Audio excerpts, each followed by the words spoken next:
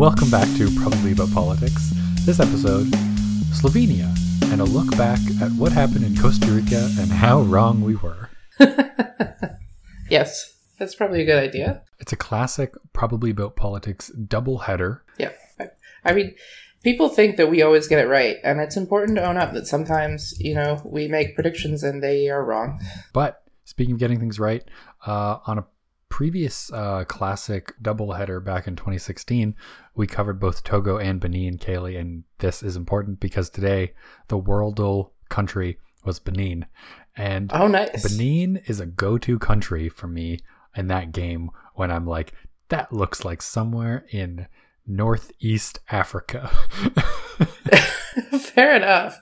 It's a pretty distinct shape, though, as a country. Yeah.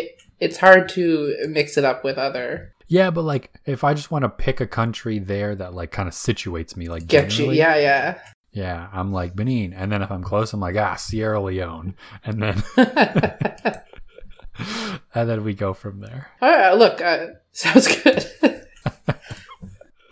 I know that I don't want to get in trouble for choosing Israel all the time, but I kind of like those, skinny countries, I guess. Maybe I'll go with Chile as well as my first world guess. But okay, we're going to try and keep this short today, as I say at the beginning of every episode. And I think by like most podcasts, 45 minutes is pretty short, to be honest. Yeah, I mean, we could be doing like 2 hours and mostly bants.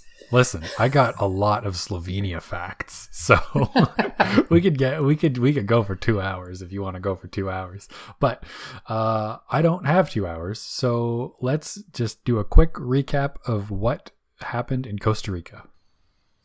All right, yeah. So we covered Costa Rica a few weeks ago, or not a few weeks ago, a couple of months ago now.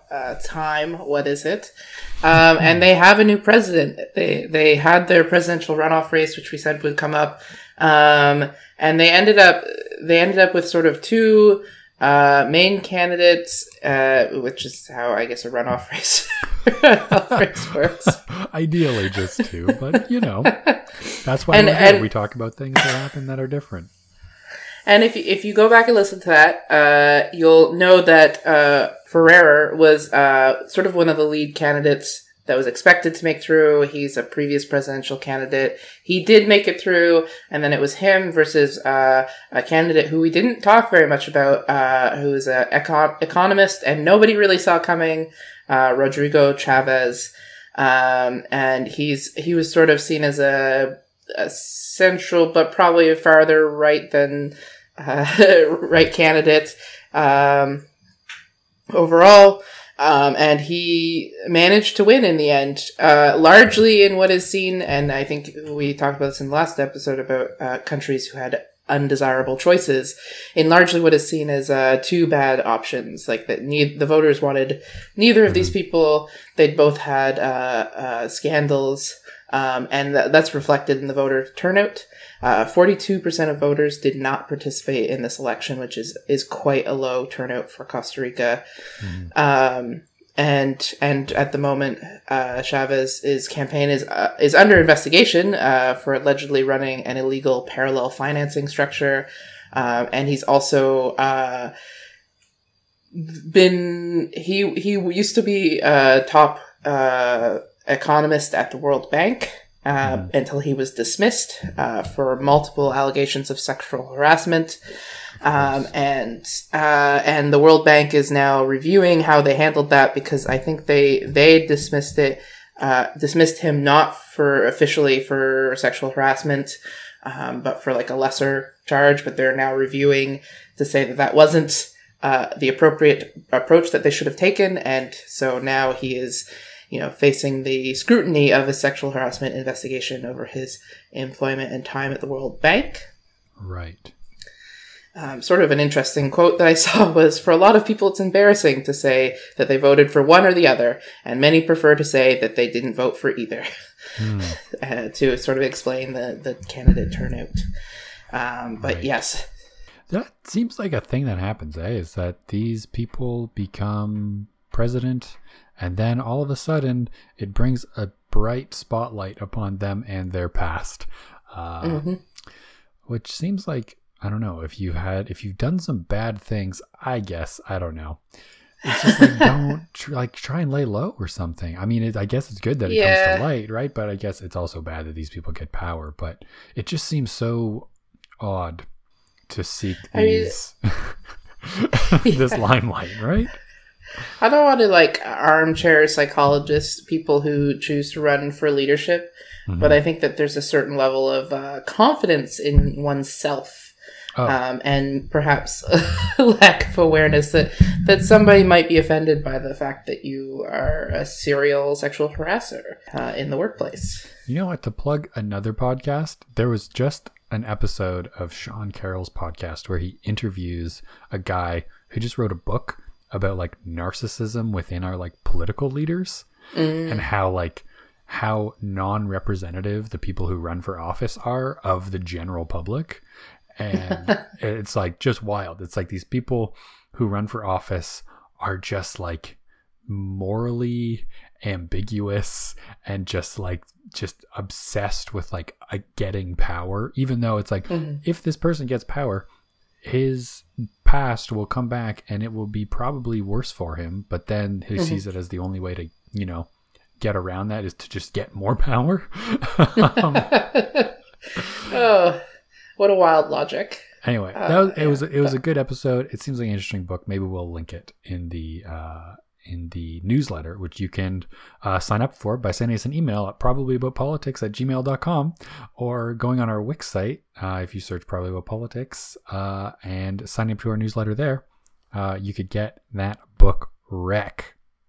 Anyway, that's Costa Rica. Yeah, I guess it's worth watching. There's sort of been some flags that Chavez is going to be detrimental to human rights in Costa Rica. He's signed an agreement or statement of intent that all the ultra-conservative evangelical pastors put together for him, where he committed to, before God, removing gender ideology from public education.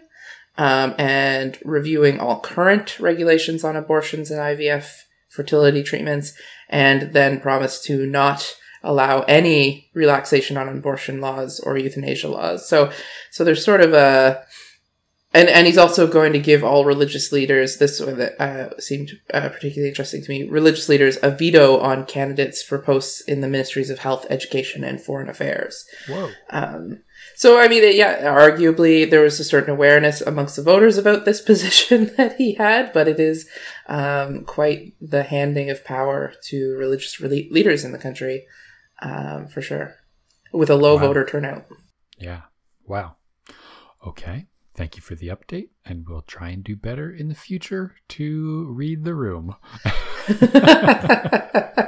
Yeah, it seems like multiple people were surprised, and so we weren't the only ones who got it wrong. Right. So I guess we have that. Okay. Kelly, do you want to hear about Slovenia? Yeah, for sure. Do you want me to tell you some things about Slovenia that you probably knew, but definitely one or two that you didn't know? I'm pretty sure, because I don't know if you noticed this, but in reading all the news articles about Slovenia, it was normally people do not think about Slovenia. So I bet a lot of people do not know these facts. Not to be confused with Slovakia. Yes. Okay. So, Slovenia. Where are we in the world, right? If you know where Italy is, I think people know where Italy is. That's kind of like you're playing Wordle, right? Italy, you know where that is. It's got a shape that you know. It's centrally located. I mean, you look at a map, it's normally right in the middle of the map, basically, right? It's there, eye level on the wall. Okay, that's Italy. Northern Italy, just to the right of that on the map, that's Slovenia, that little, kind of circle-looking guy. And then Austria, Croatia, Hungary, kind of all bordering Slovenia. Small country, probably why you don't hear about it. Only 2 million people. Interestingly, Kaylee, 40 to 60 wolves in Slovenia, as well as those 2 million people, and about 450 brown bears. Cool. I mean, good to keep track of them, I guess. Are they filling out the census? I don't know. It's this was on the Wikipedia biodiversity section of Slovenia. It was just really like very accurate counts of the numbers of wolves and brown bears. And importantly, for what happens in science news later on, or space news, I should more accurately say, is that there's over 2,400 species of fungi in Slovenia. Wow. I guess I gotta go, as a lover of fungi, I should go to Slovenia. Okay. Yeah. So those are some facts about Slovenia. We know where we are. We know the predators that are there, but now we're going to learn about some more. So in Slovenia, they have a parliamentary democracy. When I was first reading about this, I read it as paramilitary democracy. I hadn't heard of that before. But no, parliamentary democracy, pretty standard stuff. They got a president elected for 5 years, right? This election is for the National Assembly, the parliament, which has a prime minister. There's also 90 seats that are up for election, 88 by proportional representation, and 2 for minorities, for Italians and Hungarians, which I thought was interesting. Which is pretty common, actually, in a lot of countries, but something that we don't do in Canada. Anyway, because we'd have to have proportional representation, but whatever. Thumbs up for proportional representation. Right? Okay. So now I'm just going to give, and Kaylee, please feel free to interrupt at any moment of this quick rundown of who the current prime minister is and how we got here. Okay? All right. So the current prime minister is a guy named Janez Janša. Okay. He is the only member of parliament who has been elected in every election since Slovenian independence in 1991. Yes. He has also previously been the prime minister of Slovenia 2 separate times. Once in 2004 until 2008, and once again in 2012 until 2013. Now, in 2013, after a non-confidence vote, he was no longer prime minister and sentenced to 2 years in prison for corruption charges. and has since been called the Slovenian Trump by Der Spiegel. So this is current PM Janez Janša. Anything to add, or do you want me to go on about second place candidate Marin Šarec? Yeah, I mean, I guess, yeah, and until he became prime minister, he'd also been sort of being blocked from being prime minister in recent years by the left. If they could hold the coalition together, they would have kept him out longer, but they couldn't do that until in 2018, 2019. I believe. Yeah. So this is where we are. Okay, so Janez Janša is the leader of the Slovenian Democratic Party, which is abbreviated to SDS because for some reason we can never get them to just have the same letters in the acronym as the starting of the word. But anyway, so for those of you who every once in a while actually do pay attention to Slovenian politics, you'll think, wait, Janez Janša is Prime Minister of Slovenia? When I last checked the 2018 Slovenian election, the man who won that post and became the Prime Minister was a guy named Marin Šarec. What happened to him? Well, here's what happened to him. In 2018, Marin Šarec's party won 12.6% of the vote. And hilariously, Marin Šarec's party is called the List of Marin Šarec, which I love. Yeah. It took me a long time to figure that out because I was like, what?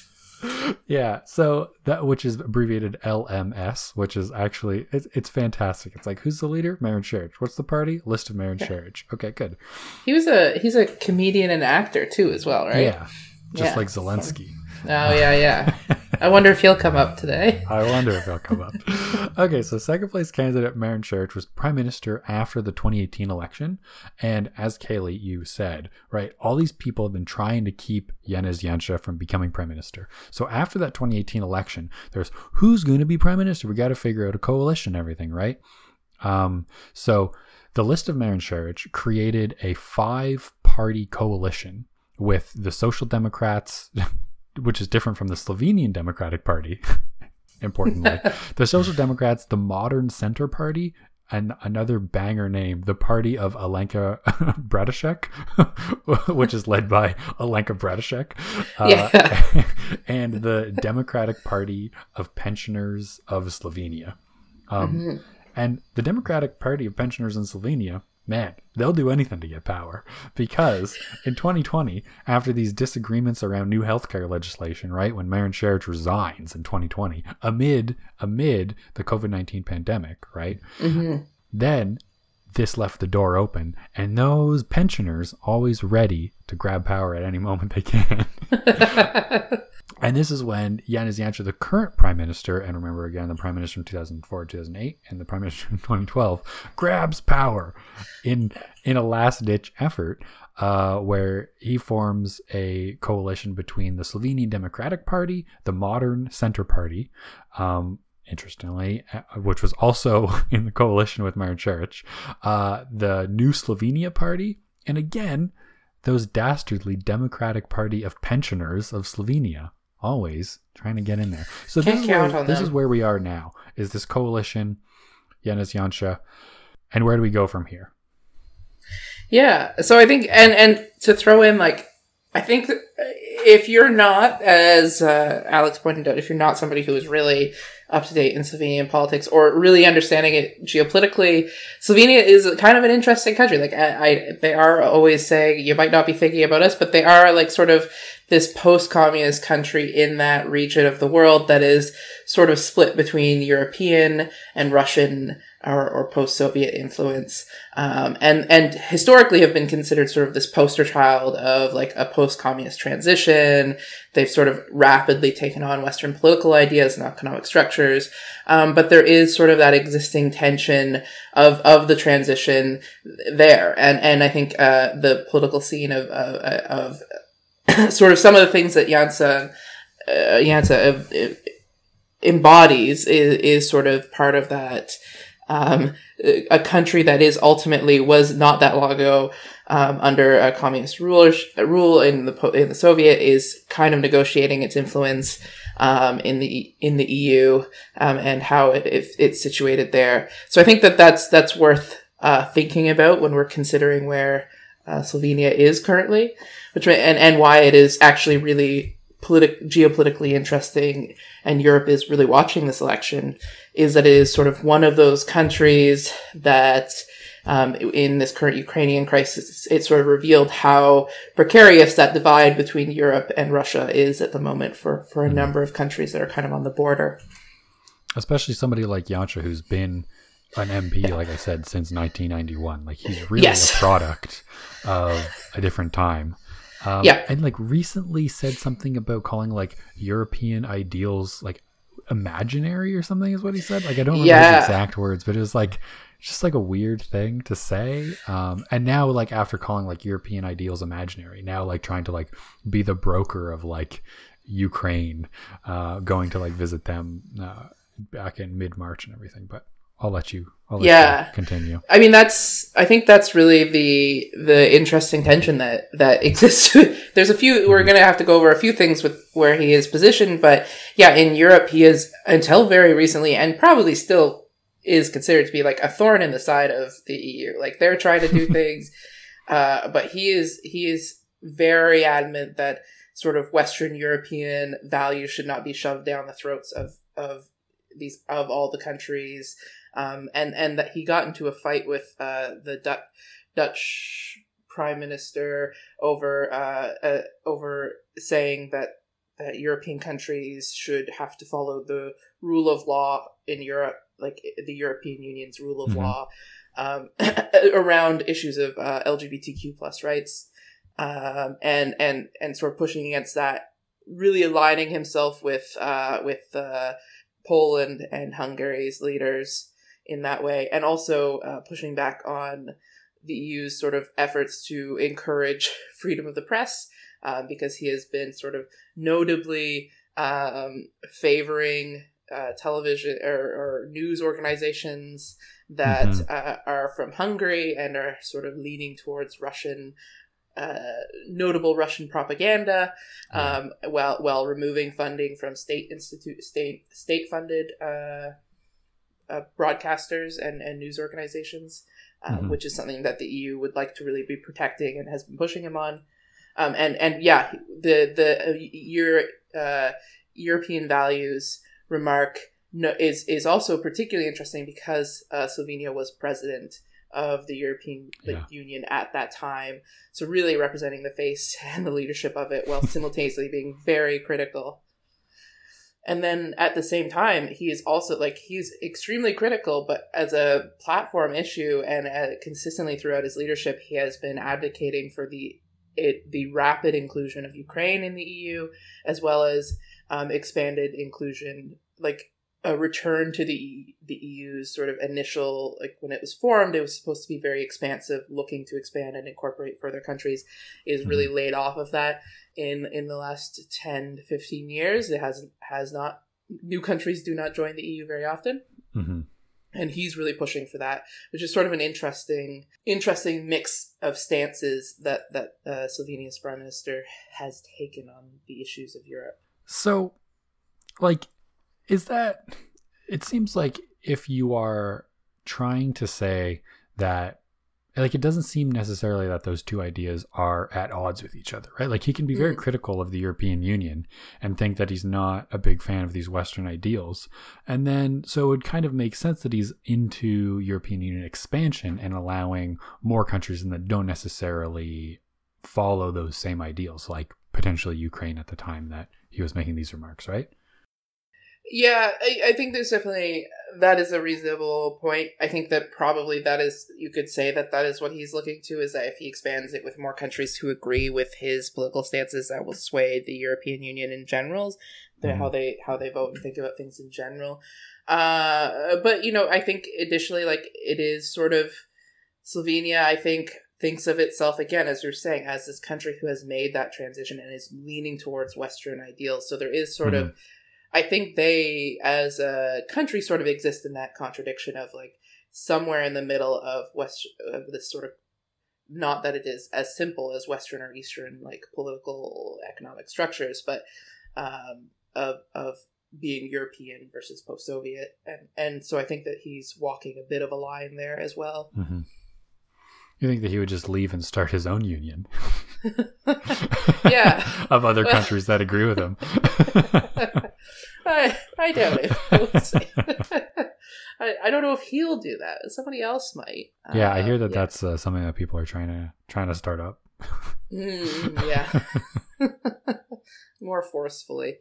But yeah, so I think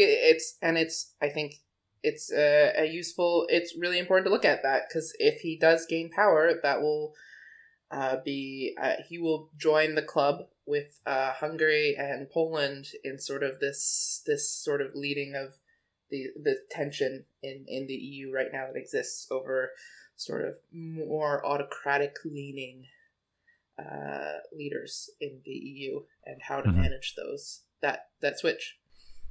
You had a term specifically for these types of autocratic leaders. Yeah. It's so what we would call so we can't really say Janša is one yet. It's still early, but you could say he's following the trends. But in the Polish and Hungarian leaders have sort of done what is being termed autocratic legalism. So it's the idea is that a charismatic leader goes through what would be the democratic process, and then uses that mandate to dismantle laws that the constitutional system has, and just gradually consolidating their power to allow them to remain in power indefinitely. And then the sort of end of that story would be eliminating democracy in the country to the point where they would not be able to change leaders peacefully anymore, would be sort of the ultimate conclusion of that. And the thing is it's not usually the argument for why Janša could be a problem if he gets a second term is it usually takes a couple of terms. So he might not be able to do it with this minority government, but over the process of a few minority governments or stronger governments, between minority and majority government, coalition governments, he might be able to consolidate enough power to really head in that direction more firmly. Because it's eventually appointing new judges, that are going to side legally through some different interpretations of the law, potentially, and also getting the right people in place so that you can share power in the presidency, right? Because he's also prime minister. So it's going to have this consolidation of aligning different houses and different branches of government, allowing for this kind of like slow movement. Yeah. But like it's similar, like I think listeners might have seen when, I think this was like a couple years ago now, when there was all these headlines about how Putin was going to be president for life, how there was this like new law passed so that he could have like extra terms in office and stuff. Mm-hmm. And this has also recently happened in China as well, that has removed the term limits so that Xi Jinping can also remain in office for extra time and stuff. So these things happen, especially once leaders are kind of, there's really that kind of turning point, right? Where after the term limits are starting to come up so that these leaders who have been in power for a long time, the term limits come around. That seems like a real inflection point, is when the term limit may or may not be changed to allow for somebody to stay in power. And then once that happens, all bets are off. Yeah, and it's also just a certain amount of like, just a gradual boiling of the pot, as they say. Like you know, it's the longer he is in power without anything terrible happening, the more he can sort of gradually get away with, even with consolidating the power, and the more used to it the public gets, the easier it is to get away with these sorts of things. And I think that's, and the easier it is for the international community to sort of accept that that's just how it works there. I think we certainly see that with major powers like Russia and China, for example. Mm-hmm. And I mean, it's also like, if you look at elections, right? If you look at who's been the leader of a country for a certain amount of time, not counting like, Queen Elizabeth has been the leader of Canada for the last 60 years. But so normally those people change pretty regularly, mm-hmm. right? Like over the elections. But if you look at somebody like Belarus, like Alexander Lukashenko, and he's been president for, I think, basically our entire lives. Yes, like he's been president going on 30 years now, since the mid 90s. So if you look at somebody like that, then you can see, okay, this is what these types of leaders look like. Yeah, and there's definitely lots of role models out there for what this could be. But yeah, so I think it's an interesting time. I think that Slovenia, if you weren't thinking about Slovenia as an election, there's a lot happening there, and and Janša is a really hot button figure. I think it's worth pointing out that it's not decided. Like, he's in a very competitive election. Part of the reason you may have heard that Slovenia, I think the Czech Republic and Poland's leaders went to the Ukraine. Like, part of the reason that that Janša went to Ukraine was to sort of try and make himself look more like a statesman, and rally some support, because there's a lot of uncertainty. Again, Slovenia would count as one of those countries that if Russia is allowed to have its way in Ukraine, Slovenia would feel vulnerable, and a number of its neighbors would feel vulnerable to what Russia might decide to do next, because they're in that region. So he's trying to play on this sort of the uncertainty that exists in the region and the focus on that as an issue at the moment. But so it is a contested election. He's polling at like 25%, I think, his party. But sort of all the next preceding parties are left-wing parties or center-left parties who, if they can manage to pull together a coalition government, would prevent him from becoming successfully getting a minority government. Yeah, and I think like looking at just like what we've talked about, right? Like short presidencies or short governments in 2012, 2013. I think this is like the 8th government in a row that hasn't had a full term in office. It's like a lot of minority governments, and all these coalitions are pretty tenuous, right? Like we see coalition partners for both the List of Merit Charge and the Slovenian Democratic Party, and we see coalition party or coalition members that were in both of those coalitions, right? The Modern Center Party, the Democratic Party of Penders of Slovenia. This really shows that there's some instability in government, right? And I saw some talk that I think it was Marin Šerić in his time in office that was talking about an actual attempt at reducing the number of parties that are in parliament by increasing the threshold to get into parliament for parties, because currently in their proportional representation method, the threshold is at 4%, which is kind of typical, but potentially a little bit low. And given the instability of these elections over what seems to be a pretty significant amount of time, do you think something like that could be reasonable in a country like Slovenia, where it seems like, I don't know, maybe having more stability is good, but also at the same point, then there could be this consolidation, right? Oftentimes, I think it's viewed pretty poorly when politicians try to make Parliament more exclusionary. Yeah, I think you'd always be worried about, you have to be very cautious with any sort of threshold raising and what does that mean.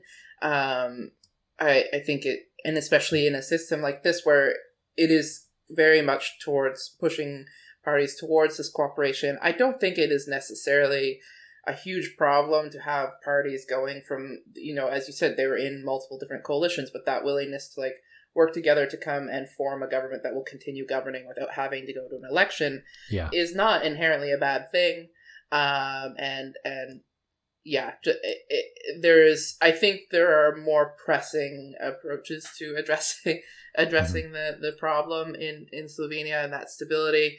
And I think that we're sort of geared to thinking that, that these changes in leadership or governments reforming and disassembling and reforming in different ways is not natural. But I think in this system, it is more designed for that to be the case. Yeah. I mean, here in Canada, we've seen just two parties working together called tyranny. Yeah. So imagine 5. Wow, the anarchy. The dictatorship of 5 parties working together. How would you even do a handshake, Say what you want about Trudeau, but imagine if one man could shake 5 hands at once. Okay, so I think that's about what we have to say about the Slovenian parliamentary election happening on April 24th, 2022.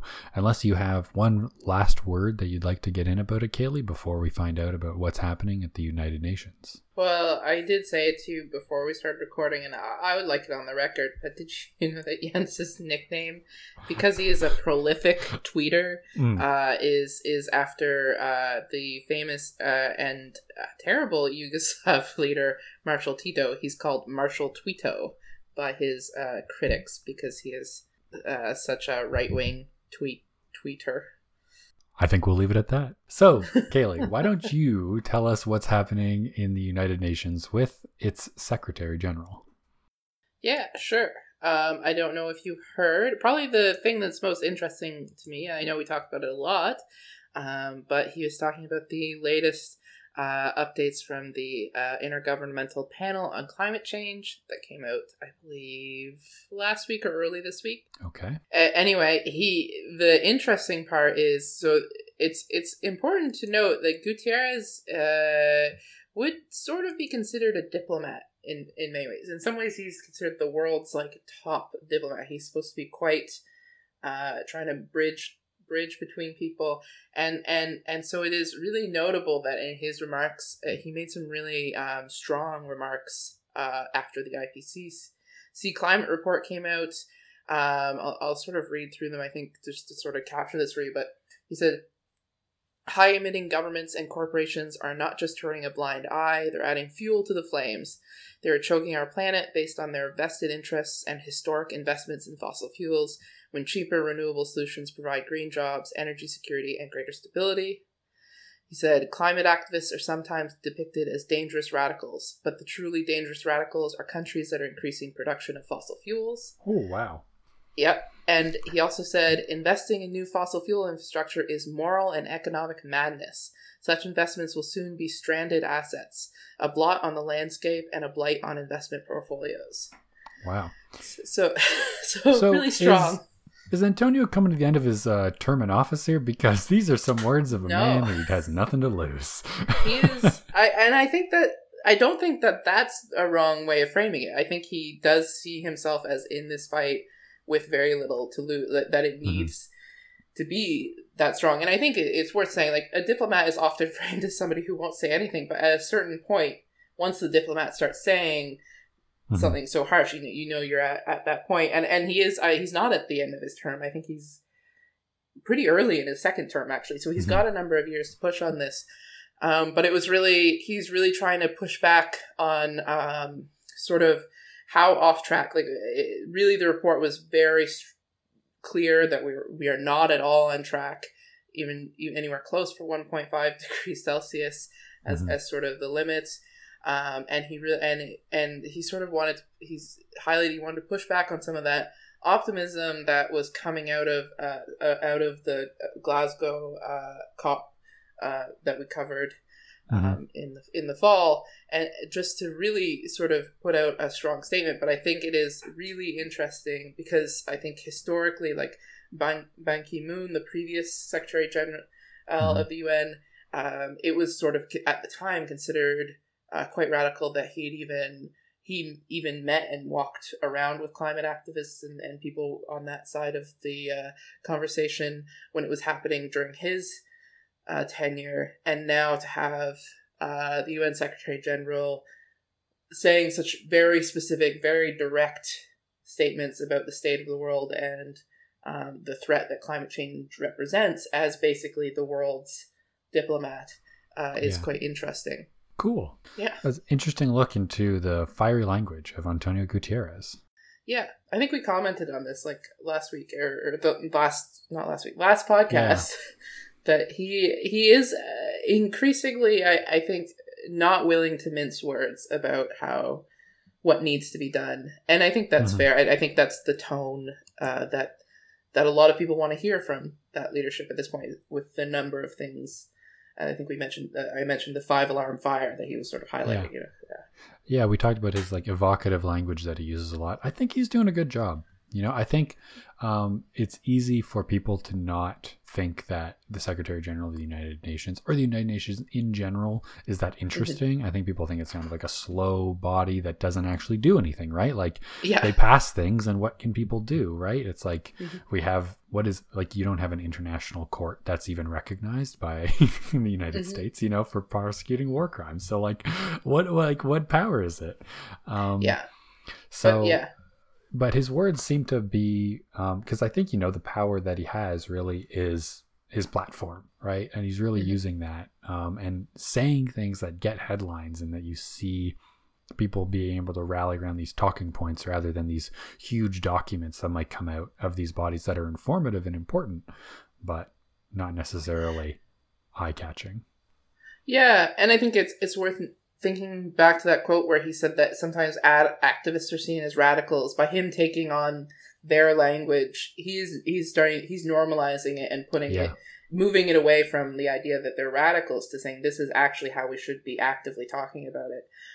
I think it's really interesting. And just I think that we've maybe touched on it before, but in previous conversations we've had about the UN, but there's a reason that you don't name and shame people unless you really mean it in the UN, and so to actually go and make a strong declarative statement if you don't do it often, it must have an impact, I guess is what you'd say. What about you? Is it space news time? Are we heading to space? Or are we staying here again? Space news. We're staying here. Okay. So the story that I'm going to share with you here is a pretty out there idea. So it's up in space, I think the sky said. So this is a paper from Andrew Adamatsky.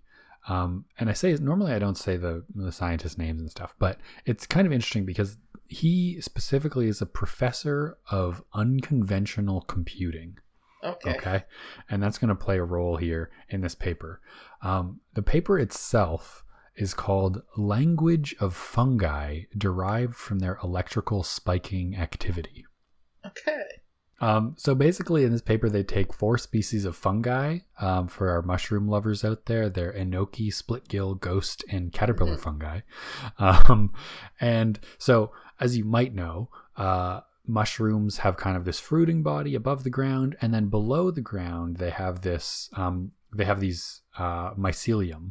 So it's like all these like thread-like hairs that go all the way through the ground, made up of these filamentous structures called hyphae. Okay, so and these hyphae go all the way up into the fruiting body, which is what you eat and what you think of as a mushroom. And underground they have this huge structure, which is really the majority of what the mushroom is. And so what this guy did, this professor of unconventional computing, took these electrodes and put them inside of the mycelium of the mushrooms and just saw what kind of electrical activity was down there. And what they found were these pulses and these oscillations in this electrical potential.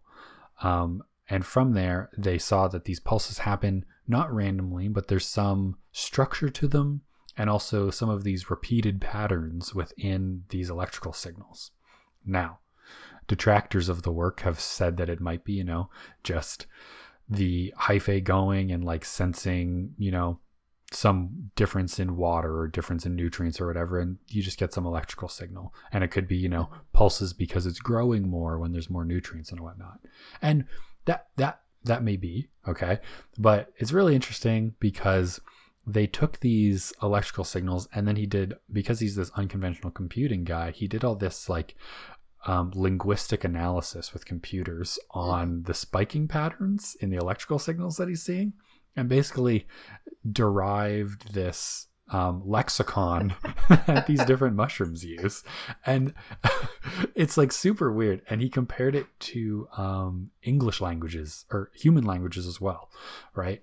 And so like the average word length that these different mushrooms were using varied between like 4 and 8, but kind of averaged around like 5.9 or something, which human languages, like English averages 4.8 and Russian averages 6 is what he showed in the paper through the same analysis.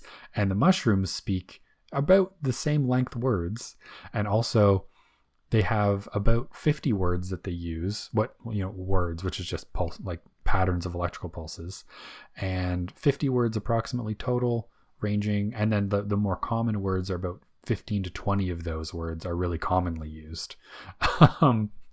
And maybe they're not talking to each other, but the interesting thing I think is that they are sending these repeating patterns electrically through their mycelium. Okay. So this is interesting. Weird computing, maybe even. Yes. Unconventional. Yeah, certainly unconventional. So does he think that like potentially he could speak to the fungi then, in theory? He really tries to emphasize that this is like very preliminary. Okay. He's like, in the paper itself, it says like, we've lived with cats and dogs for centuries and we don't understand their language, so don't expect us to understand mushrooms.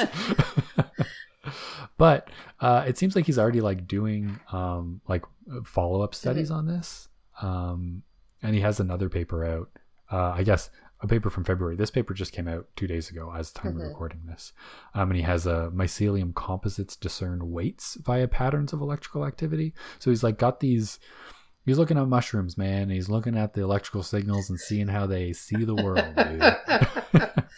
Wow. I mean, I guess, yeah, mushrooms can make you see the world differently. Yeah. Okay. And one last thing about this that's kind of interesting is that the journal that he published this in is called Royal Society Open Science. So the Royal Society is like the Natural Sciences Society of the United Kingdom. And this journal Open Science is just like, as long as the study is fundamentally sound, it gets published, and the impact of it doesn't matter. But also, it's so open access that they actually publish the reviews, the peer review of the other scientists who looked at the paper. So you see what these other scientists thought about it. And something like this is a super cool way for non-scientists to see what the scientific method really is, right? And like, what does a peer-reviewed paper mean? And some of like the funny kind of quirks of peer review. And there's just, I was looking through the peer review because what else are you going to do on a Friday night? And this was that in the peer review, one of the reviewers said, and I apologize that I'm going to read this out because it's a paragraph from a peer review document, which is kind of boring. But this reviewer says, I invite the author to at least mention the possibilities of interpreting the electrical signals of fungi as a language by using two alternative approaches. The first approach is put forward in some other paper. The authors use a proper integration of the time traces. The second one is based on the theory of fuzzy sets. And then he goes on to say why those are two good methods. And now, normally when you're replying to peer review, if they ask for something like this, you're like, yeah, I guess I could compare it to that just to make them happy. I'll include it, right? Like, it adds to the paper. It increases the discussion a little bit.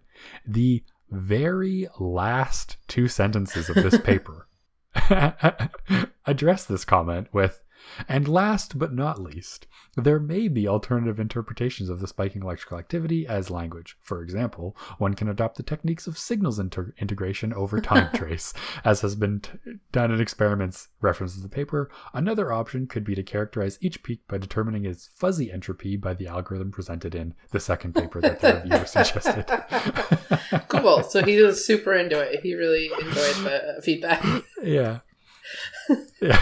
He's like, okay, fine. The very last two sentences. And I think this is like a really cool look into, I really encourage people to we'll link the paper in the show notes and in the newsletter, that you can click on the review history button, and it actually shows like when people say like, what is a peer reviewed like publication or whatever, it just means that people write this stuff and then you got to answer them. And if they say like, it's not like as like deep and technical and amazing as you think it is, it's like two other people read it and say, hey, what if you talk about my two pet theories? And then you're like, fine, the last two sentences. It can really be like that petty at sometimes, you know? I mean, yeah, that's the way it goes sometimes. Yeah. But yeah, so out of curiosity, before I know you don't want us to go too much longer, but are people like into this, or are people like, this guy's weird, what the hell is he doing?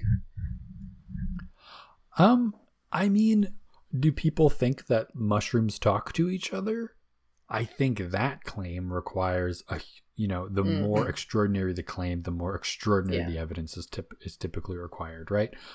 This paper, all that he's saying, right, is he's saying, hey, I saw or I found these repeating patterns in electrical signals. And then he says in the paper, let's assume it's language. And now let's model it as if it's language. And let's see what we can find, assuming that. He's not saying it's language and I have the proof. He's saying, wouldn't it be cool to look at it as language and then see what we can see? And other people say, let's see if we can look at it as, growth patterns and changing in nutrient concentrations. And let's see that. And you can have these two different theories and they model different things. One is completely signal processing and the other is more physiological in nature, right? And like they'll both provide information about the mushrooms. We now have a way better catalog of electrical signals inside mycelium than we had before. And now we also have this kind of quirky and interesting interpretation of those signals as language. Why, there's really no reason to believe that the language expressed by mushrooms should have any relation in word length, quote unquote, as human language. But it turns out it does. Does that matter? Who knows? But now we know. Yeah. and we can look into it further. Yeah, no, I think it's interesting. Yeah, I've encountered some interesting stuff about system, like communication between plants and systems. Interesting interpretation of as a language, I guess. Or as how we conceptualize language. All right. Yeah. So that is language of fungi derived from their electrical spiking activity. And this was probably about politics, talking about Slovenia and a quick recap of Costa Rica. If you want to see more from us or reach out, Find us on Twitter at ProbPolitics, same on Instagram, or email us at probablypolitics@gmail.com and sign up for our newsletter. Thanks so much for listening. We love you. Love you all.